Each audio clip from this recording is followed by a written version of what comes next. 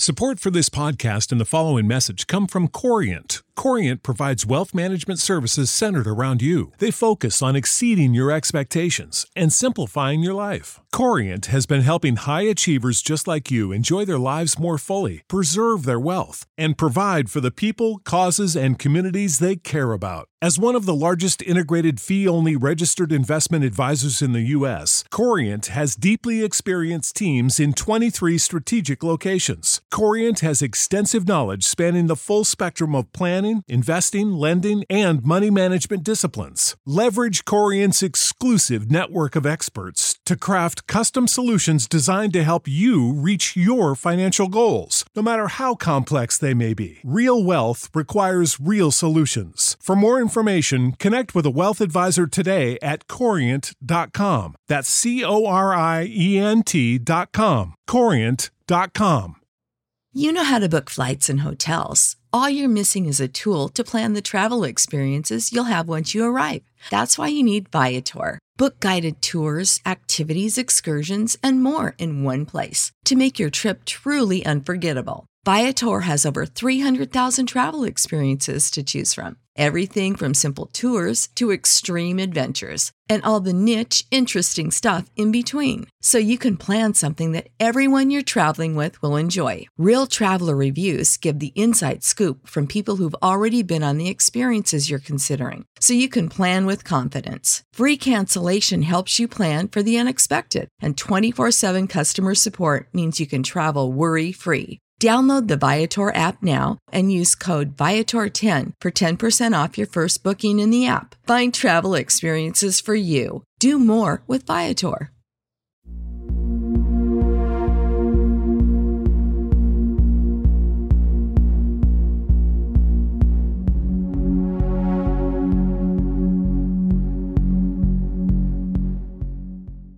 And welcome back to this week's episode of the From the Shadows podcast, where we will continue with the interview with Brian Bowden, already in progress. So without any more delay, just sit back, relax, and enjoy the rest of this exciting interview.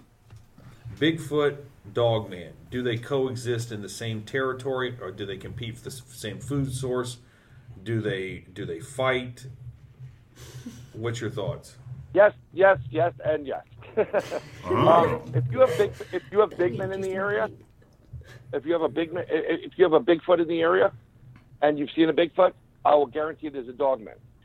The way it generally works is this. This is from my personal research and what we've discovered. So Bigfoot and Dogmen do exist.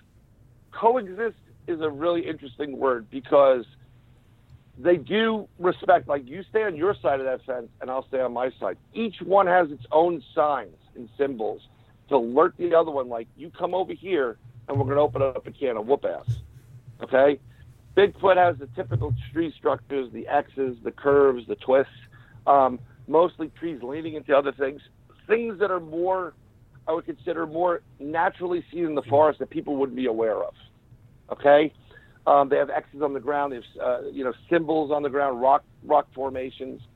Dogman, on the other hand, when it creates some kind of marker, and we've seen this before on an investigation, it will pull a freaking tree out of the ground, flip it upside down so the roots are on top, and suspend it up in the air with other big trees connecting it. Like, there's no way it could happen.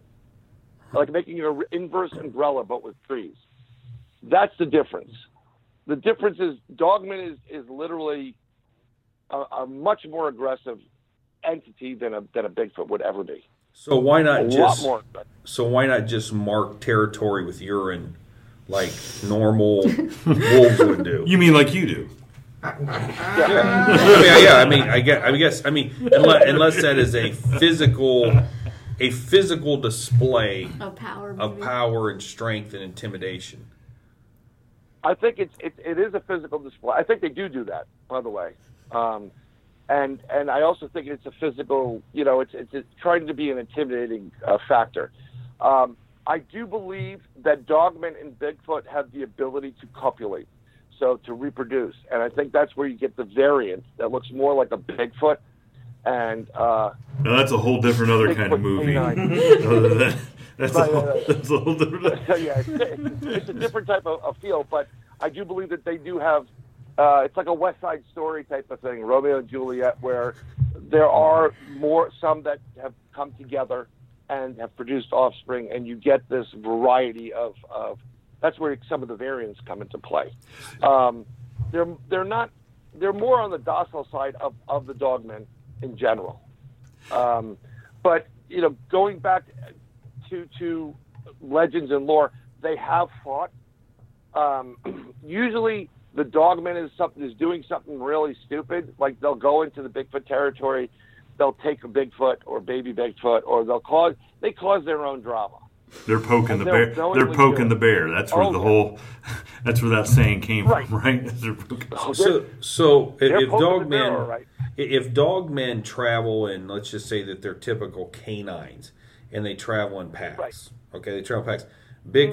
Bigfoot solitary or travel in packs. So I mean, would Bigfoot be at a serious disadvantage because he's probably going to get ambushed?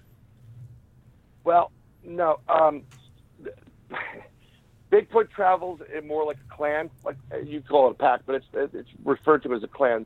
Very group oriented. Usually, the female is with the offspring. Males are not directly close to the females, but they'll be within a region, an area where they can get to them pretty quickly. Family oriented. Dogmen are more pack oriented.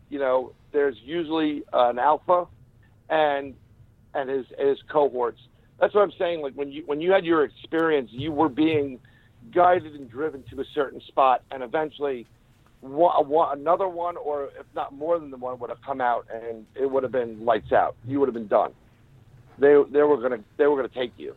Dogman does go into Bigfoot territory. There's a great story. I forgot where it takes place, but there was an indigenous tribe that was living in an area that had dogmen on one end of the river, and Bigfoot on the other end. And they were living, everybody was just living there. But what was happening was the dogmen would come in and try to steal kids and eat them and kill them, whatever.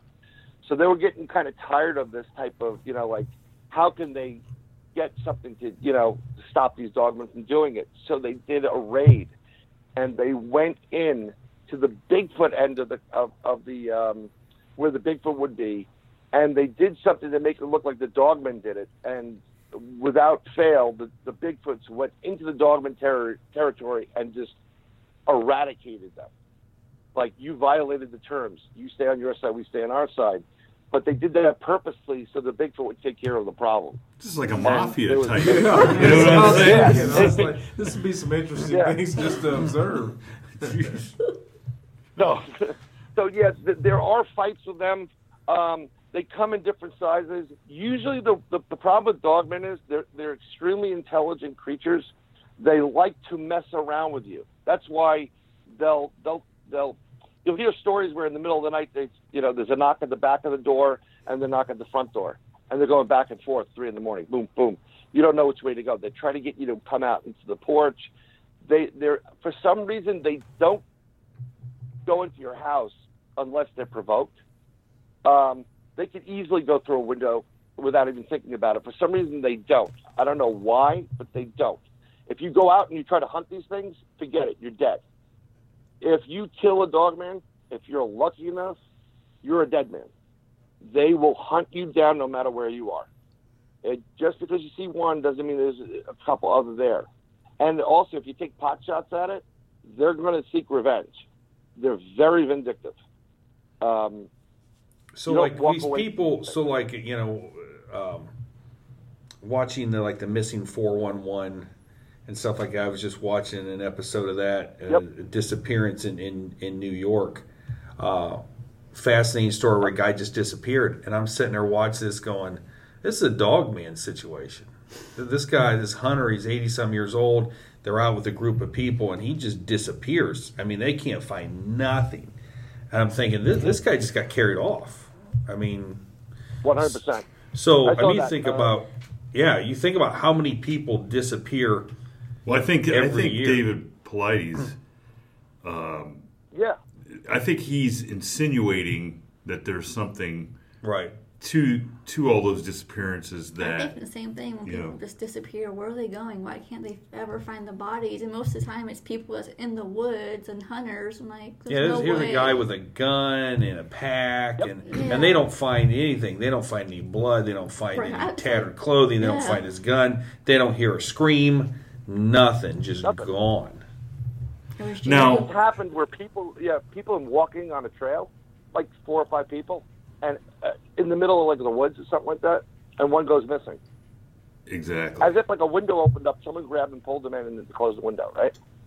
And that fits into your multi-dimensional type thing too. If they just snag you and they're gone. Yeah. Yep. And what takes place on the other side in that dimension? Who knows? How quickly can you travel from point A to point B? I think as we get more and more quantum physics going and more information from the quantum physics side of the spectrum, it will start filling in a lot of these blanks on the mysteries of these creatures and the abilities.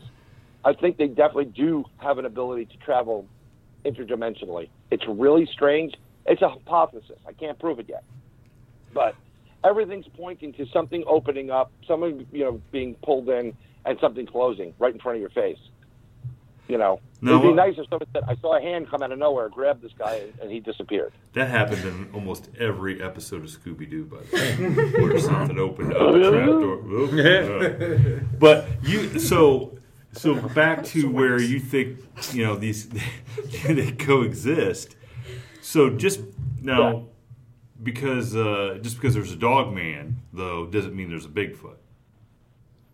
No, it does. It doesn't necessarily mean there, but in general, if you have deer in the area, which is a huge, that's food source. Yeah. You're going to have Bigfoot, and you're going to have these other cryptids there. Because we do, in doing some research about the Judge's experience, we did come across in that time period some other events that back at that time were not shared.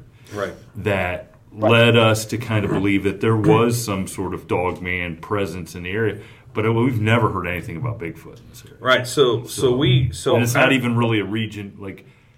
It doesn't seem like it would be conducive to have. So I was on Shannon LeGros' podcast, Into the Fray, and we talked, and based upon that, and I had no idea how big audience Shannon had, but through emails because of that show, I got contacted by multiple people who were living in that area at the exact same time, who described situations that were. And we're not talking about living in Columbus. No. We're talking about living within 2 roads of where I was at. On a road where there's 5 houses that somebody happened to remember from 30 years earlier. 30 years ago, because it stuck out in their minds. So it was such a weird situation that they, it stuck with them for years. And when you start putting the pieces of the puzzle together, it was pretty obvious that area, that geographic area, had a dogman situation.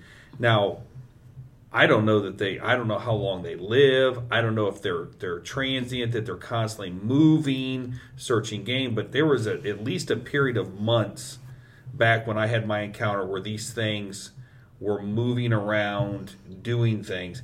And we had, and I don't know how many farmers would say, well, we had this livestock, that livestock killed, had to have been coyotes.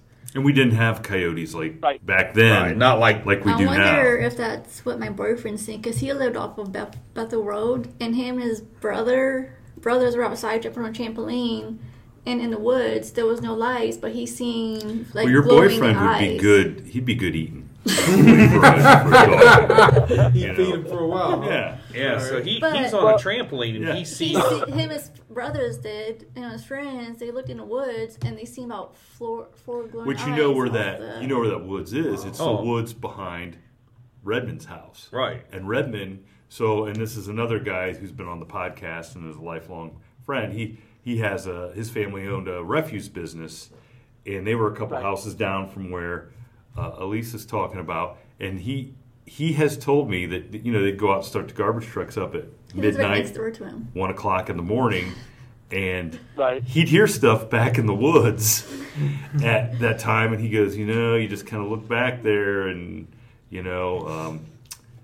you'd hear this knock on the tree or a noise, something, and he goes, yeah, every time I go there, I always... Yeah, and then, and you think about it, those garbage trucks would be great to draw in something that was looking for food. Scavengers. Yeah. So what's your theory? Do these things nest up and stay for long periods of time, or are they constantly moving in search of food sources?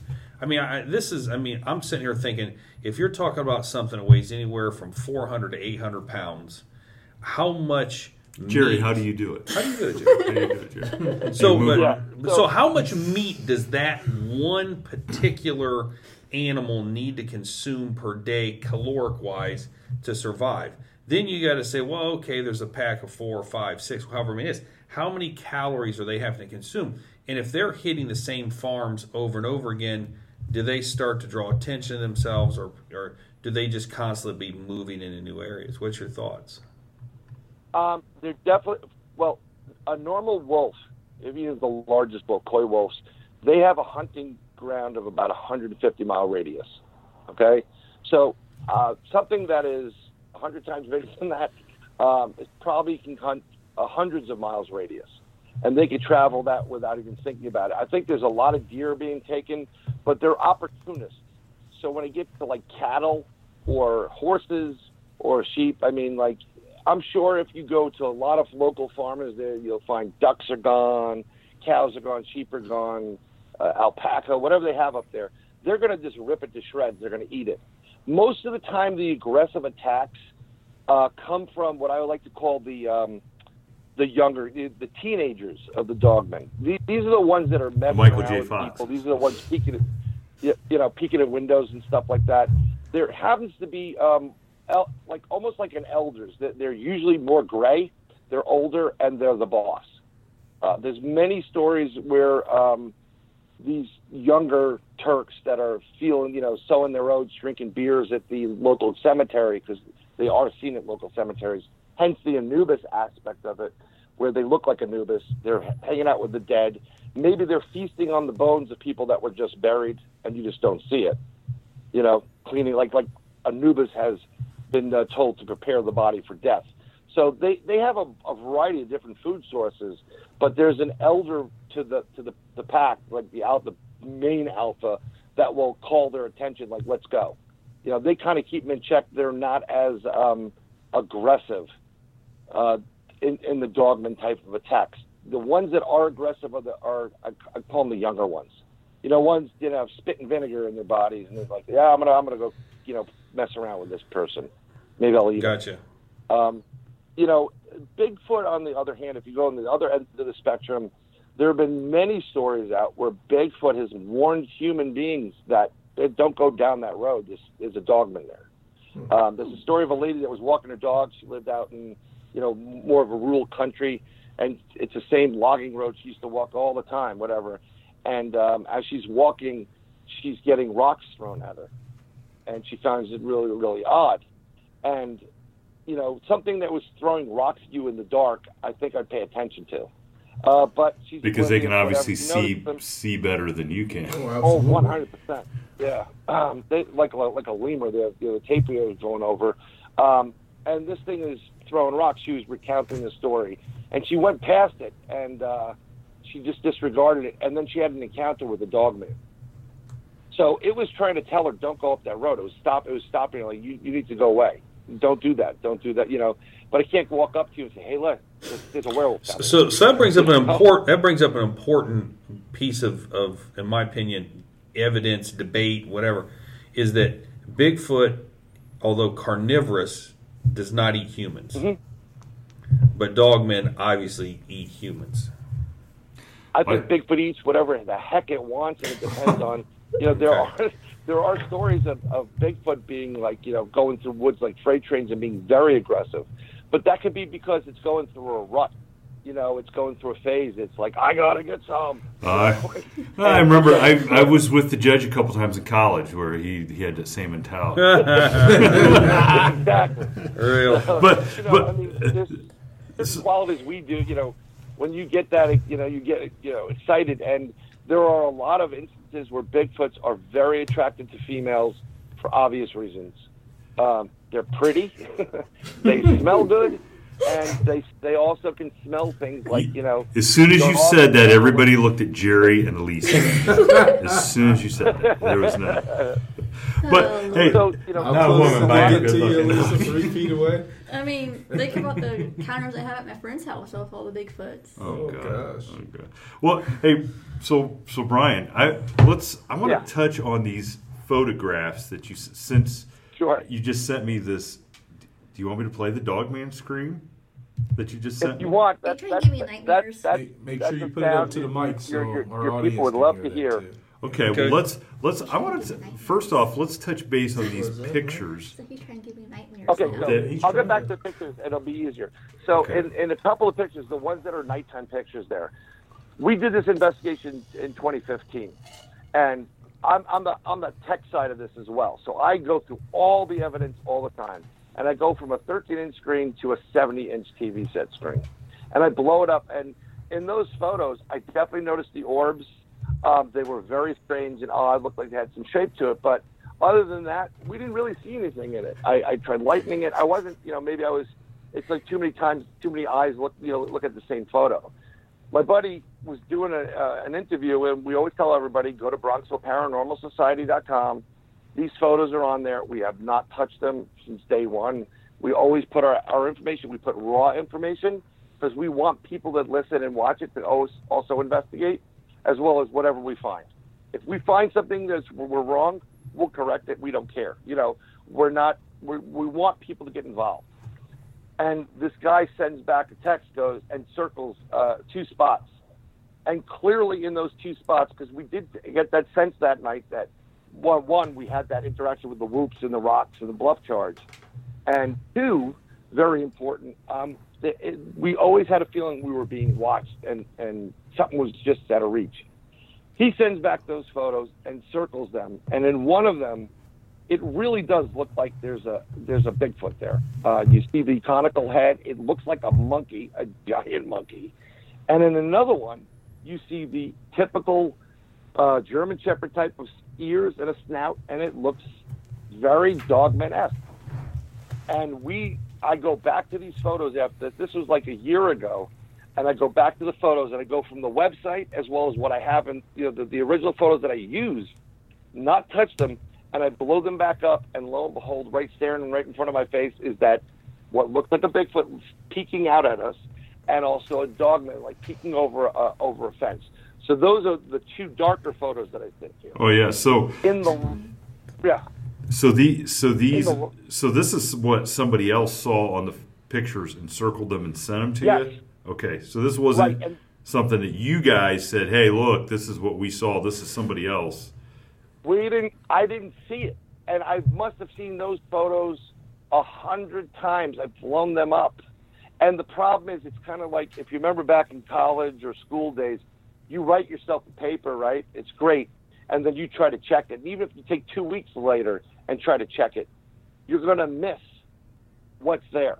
You need a third-party, fresh eyes to see your stuff. It's like and that's writing. why we throw out the raw. It's like writing a book. You got to have. I got to have somebody edit my stuff because you miss typos and you miss all kinds of stuff. You miss everything. Yes. And it's not that we're not. We literally are going over every square inch of those photos, and we just missed it. It just, I don't know if it was a mental block or what. But we were alerted to it. I went back in and I'm like, okay, no way. This guy maybe he put something in there.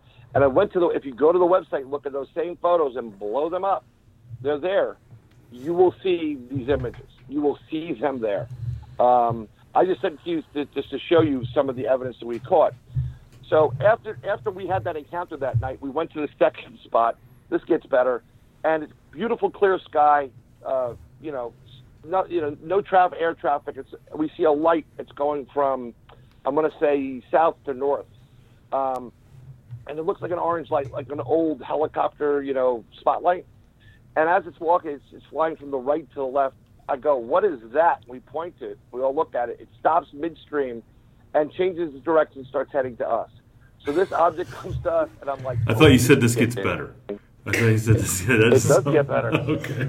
So the next thing we know, there's 3 of us there. And this video, by the way, that I shot of this object is on YouTube under the Bronxville Paranormal Society. It's the UFO that we experienced there. Before I left that campsite, after everything died down and everything kind of went to normal, I was putting my camera away, and I said, you know what, Brian, in the back of my head, don't be that idiot that goes in place and can't find their camera. So I put it in my breast pocket, and I'll tell you what it is. It's an Olympus scuba diving camera, and the reason why I took it is because there's low light conditions in scuba diving. It has an ability to, even in pitch black, to get better shots, clear shots of everything there. This thing comes out, it's hovering about 25 feet above our heads, and I take this out. We shut off our lights, our headlamps. My buddy goes, time check, 9:15 or 9:30. I think it was 9:15. And we're watching this. You can hear it on the actual video. And I'm videotaping this thing for about 30 seconds or so. And I've got this, and you hear this like humming sound, like a machinery, like a vibration. And the next thing you know, it disappears. It shines a light on us. It hits us with a spotlight. We're kind of behind trees. My buddy Al, who's the head of the pack, he's like, please don't get abducted. Please don't let these guys get abducted. I don't need that crap in my life. Meanwhile, I'm looking at this like, what the hell is this thing? It didn't sound like it was making a sound at the time, but there definitely was some kind of like a hum. We videotape it. It disappears, and the next thing, we're off to the next location. When we get to the next location, we set up, which is no more than a 10-minute hike from where we were. So if it's 9:15, it's about 9:20, 9:30 when we get there. We set up, we do some testing, Bill's filming. I jerry-rig something to it so that he can capture it on a separate LCD screen so both of them can look at it and record it. And I'm doing some investigations. We're seeing orbs of light in the forest. We're seeing light movement, like something's moving in shadows. We do an experiment where we see an orb over the lake. My buddy Al has a red laser. I have a green. We say, hey, let's shine it at the same time, see what happens. We shine it, it disappears. Very, very weird. We feel like we're being watched. And then we say, you know what? Let's call our psychic back in Arkansas. So we go, time check. This is about, we're thinking 10 o'clock. I look at my watch, it's 10 to 12. Whoa. So you guys lost a couple hours? He's like, what? I said 10 to 12. I said, this doesn't make sense. We only here for maybe 45 minutes. We just left there, no more than 45 minutes. So now it's 10 to 12. So you guys did get abducted and just do not remember it. We don't know that. We're not aware that we did. I don't want to know just yet if we have, because I sleep very well. But we call her up, and as we're calling her, we hear people walking as it's like a family in the woods, like on a day hike. And we hang up the phone quickly with her, and Al goes, look, turn your lights on, because if someone comes out and sees three guys with knives, they're going to shit their pants. Pardon the expression. It sounded like it was right next door, just around a bush. And we're waiting. I'm like, no one shows up. So we call Cindy back. She's pissed off, because it's an hour difference. For her, it's like 11 o'clock, and now it's like 12 something. And she's like, what the hell's wrong with you guys? And we explain what's going on. She goes, those people weren't there. Those people are going to be there tomorrow. You're in a time-space rip. You had a rip in time-space.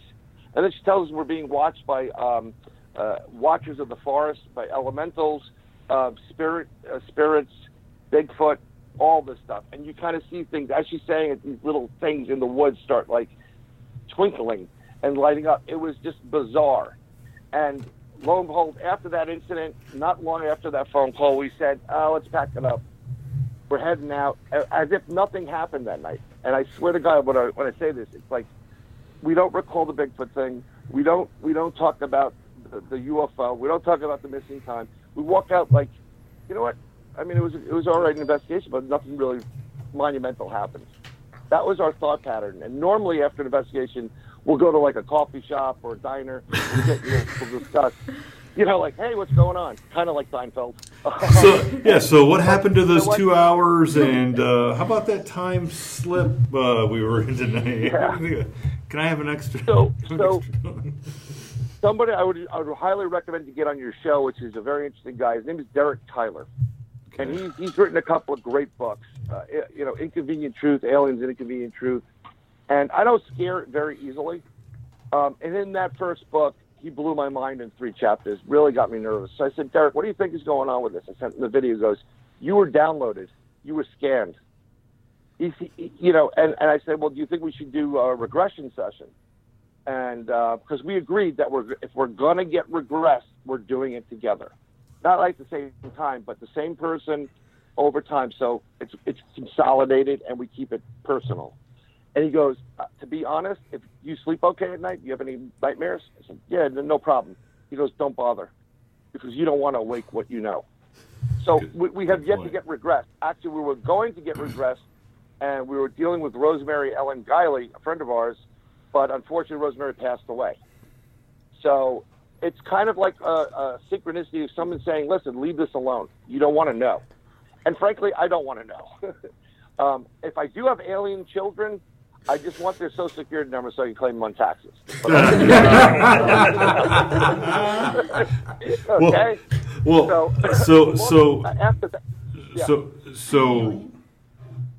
what I want to do then, okay, so these pictures, so I've seen the pictures of the night, and we'll have you give the location so people can go look at them, because there's definitely there's definitely something in those pictures. I'm good.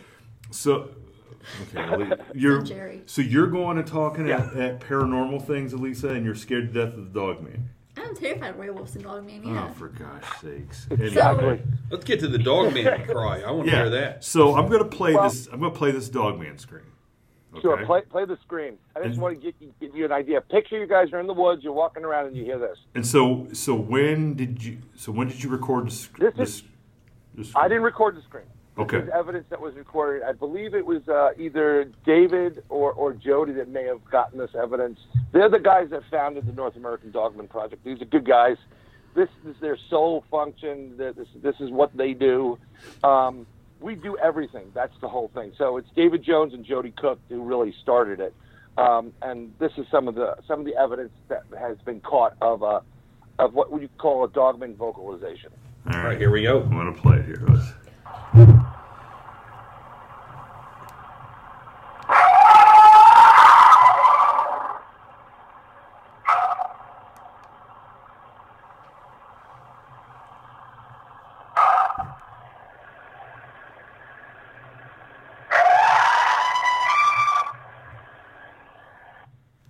Alrighty then, well, Lisa.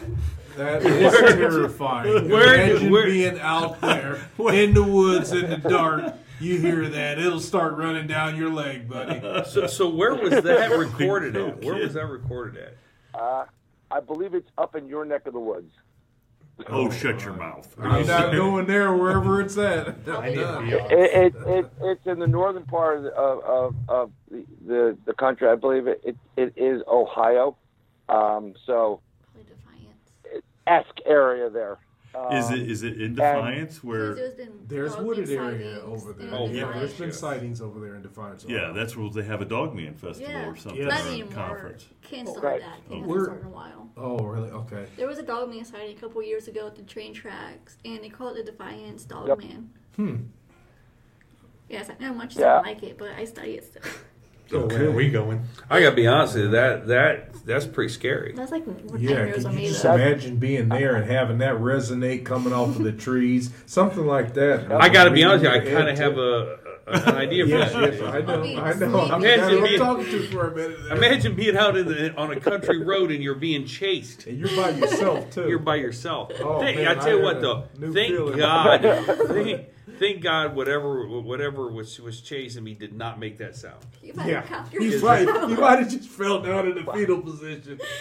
Said, "Go ahead, eat me. I'm done." You would have headed out pretty quick after hearing that. Well, the thing about it, here's the thing that people will say things like, "Well, if I heard that, I'd do this and I'd do that." All the time. Until you're actually in it, you don't know what you would do. Absolutely. Because when I first realized I was being pursued, my first instinct was just to stop. And I know that sounds funny, but it was to stop and listen, observe. And I was scared to make a sound, and then I was scared that if I ran, prey runs.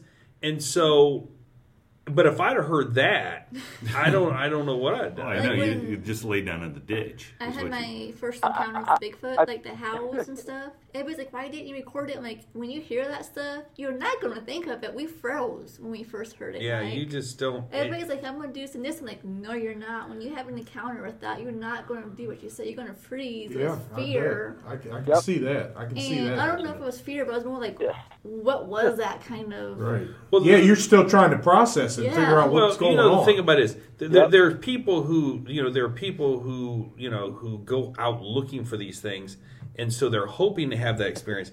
And then there's me people, and Jerry.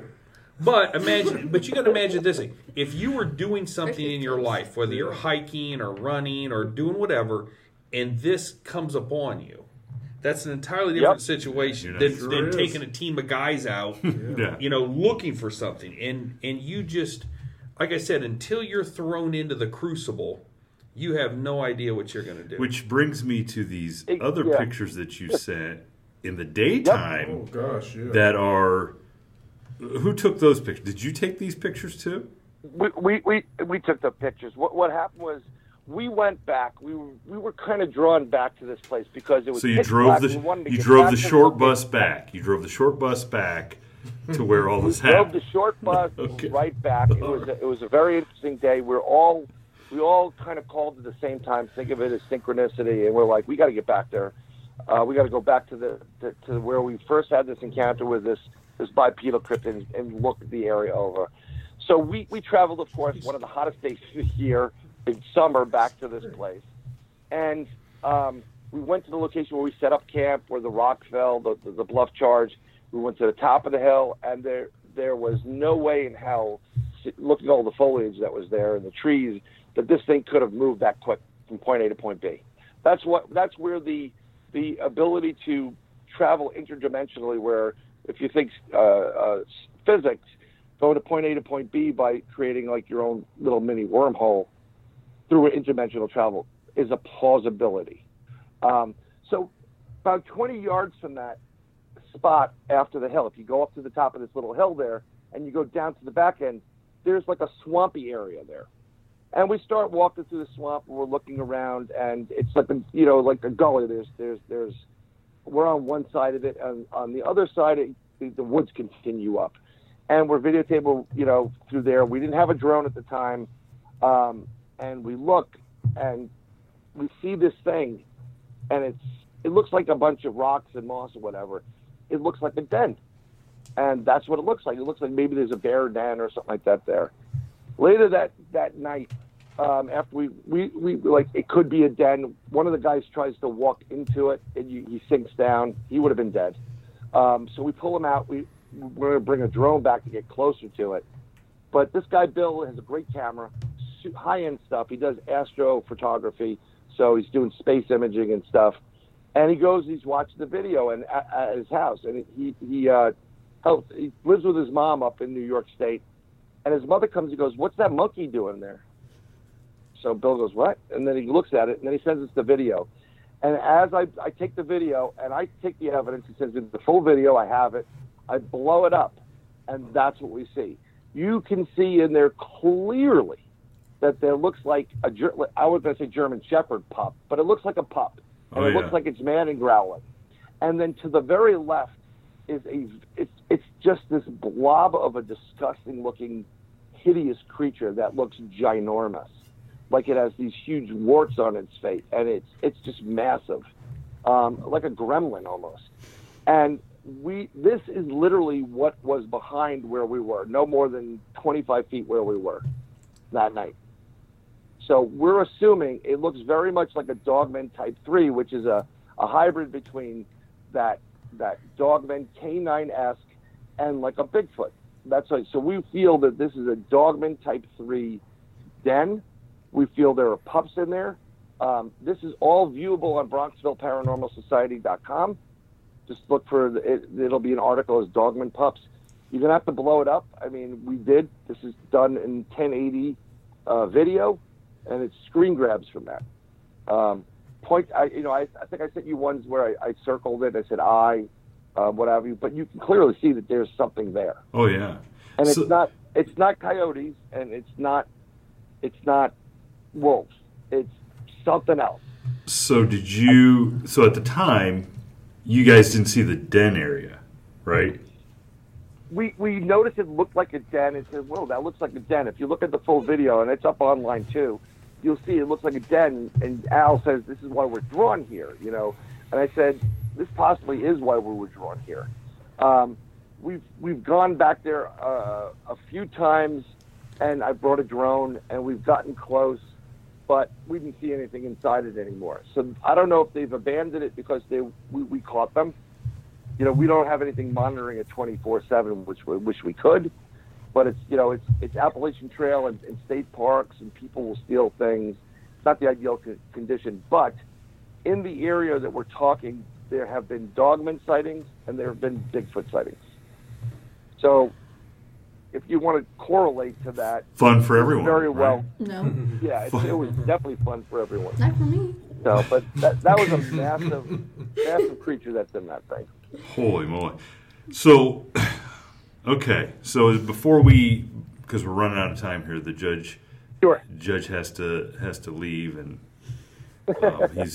he's looking very excited about having to leave. So we'll wrap it up here and let everybody know, okay, if they do have a dogman sighting or they feel they have a dogman sighting, besides contacting us, how they get a hold of you, and then kind of tell us all the other cool things that you are involved in, so that people can go check out your podcasts, your poetry book, right, everything. Sure, no problem. So I'm on every social media thing you can have. I'm even on TikTok. I don't know why. Oh boy! Oh boy! Yeah. So if you go on Facebook, you can send me private messages. We have it's BronxvilleParanormalSociety.com is our website. You can make a report. We have the New York State UFO Project. You can file a report for UFOs. We have New York State Sasquatch Organization. If you have a Sasquatch encounter, and of course New York State Dogman Project, New York State chapter is ours. It all goes back to the Dogman, but we will investigate things in the tri-state area. I have a podcast. I do a co-podcast with Ronald the Cryptid Guru Murphy, great author. His books are on Amazon, and it's called Inside the Goblin Universe. It's on Podbean and any place you get podcasts or shows. We're on everything. I also do my own show called Nobo Boomy, which stands for Nobody But Me, but nobody can pronounce it. And, of course, it's through that.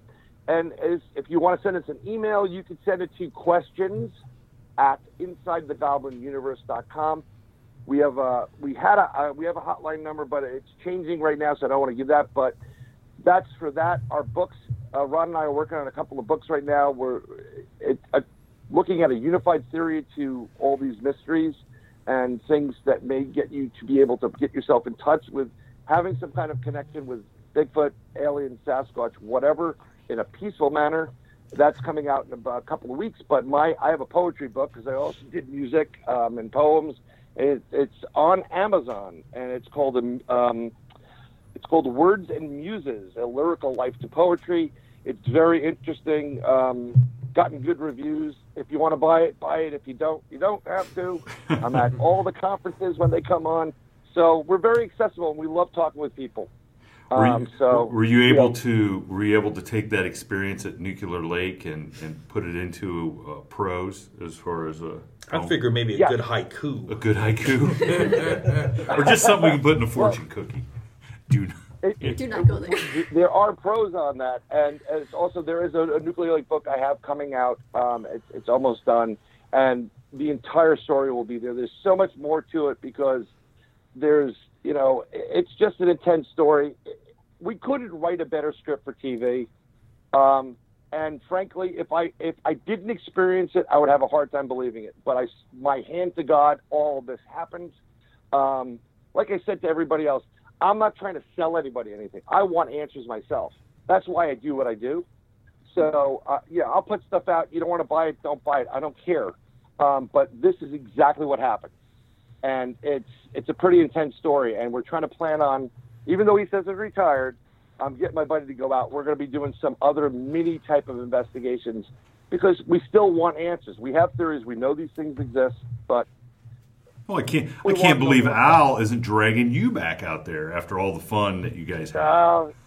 Al's tired. Al's been he's worked his butt off in the post office, and it's there you go. After a while the family wants to get you come on, let's have a barbecue. Like, no, let's go Bigfoot hunting. So I can completely relate to Al because I work at the post office. And I'm not going out with Jerry and the judge and Jason and Lisa. You just want to use me for bait. Yeah. Well, I'll tell you what. If you guys do go out, and I highly recommend going and investigating, go, protect yourself before you go. We always sage in holy water. We say prayers before we go. We sage your equipment pre and post. Carry salt with you because it's a very good protectant. And I definitely recommend machetes. See, with these cryptids, you can't shoot these things. You can unload a whole clip and it's going to hurt, but they don't fear the gun, and it just pisses them off. If you have a machete with you, they know that slices you open, and they're more respectful of that in general. But you don't want to have an encounter where you have to do that because I don't think you're going to come out alive. But you just want to let them know that, look, you stay there, I will back out slowly. And I don't think. Mortal Kombat with the dog man, you don't win. No, I don't think so. No. I wouldn't think so.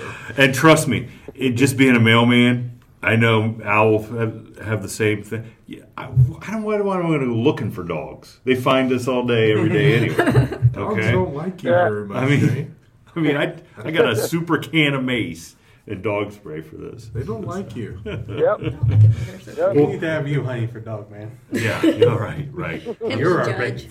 Yeah. All right, Brian. Well, hey, this was awesome. 2 hours almost flew by with.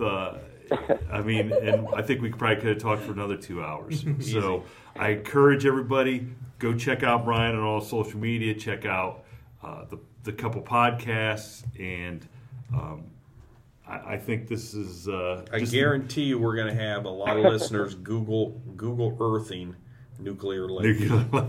Because I'm doing it. As I get out here. Yes. Yep. So Brian, hey, thanks, and. I think you're somebody that we definitely will schedule to have back on the podcast because I think you probably got a lot more good stories to share. And when did you say that book is going to be released? The Nuclear Lake book? Yes. Yeah, it's going to be hopefully this summer. Okay. Well, make sure we like to get in contact with you before that so you can let us know so we can talk about that. Yeah. Oh, not a problem. I'll definitely let you know, and I appreciate you having me on your show. I do love, and anybody that asks, I come on. It's not because I just want to be on the show. I know how it is to try to get guests. Some can be very difficult to get. So, but Josh Gates, for instance. Josh Gates, for instance, he won't answer any messages, and now he's going to hear what the judge had to say about him. I love Josh. All right, thanks again, Brian, and happy hunting. You got it. Yes. Yep. Thanks, Brian. Oh, thank you. Yeah. You got it, guys. Ladies and gentlemen, a final word. Please visit us on our Facebook page, which is facebook.com/From the Shadows Podcast, and on our Instagram page at instagram.com/From the Shadows Podcast. You can visit our webpage at FromTheShadowsPodcast.GoDaddySites.com, or contribute to our Facebook discussion page called After the Shadows, and tweet us on our Twitter feed at twitter.com/podcast_from. Thank you for joining us, and we look forward to hearing from you all. Until next time, never shy away from the darkness or what may be lurking in the shadows. We are out.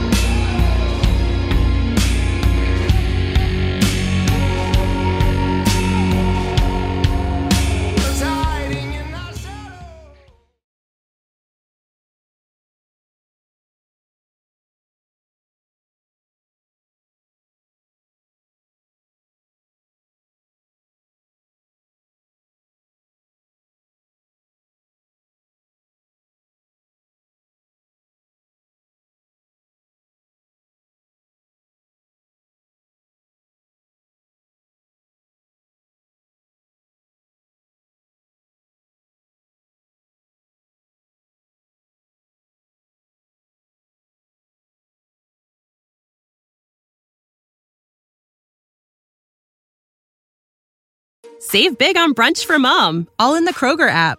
Get 16-ounce packs of flavorful Angus 90% lean ground sirloin for $4.99 each with a digital coupon. Then buy 2, get 2 free on 12 packs of delicious Coca-Cola, Pepsi, or 7-Up, all with your card. Shop these deals at your local Kroger today, or tap the screen now to download the Kroger app to save big today. Kroger, fresh for everyone. Prices and product availability subject to change. Restrictions apply. See site for details.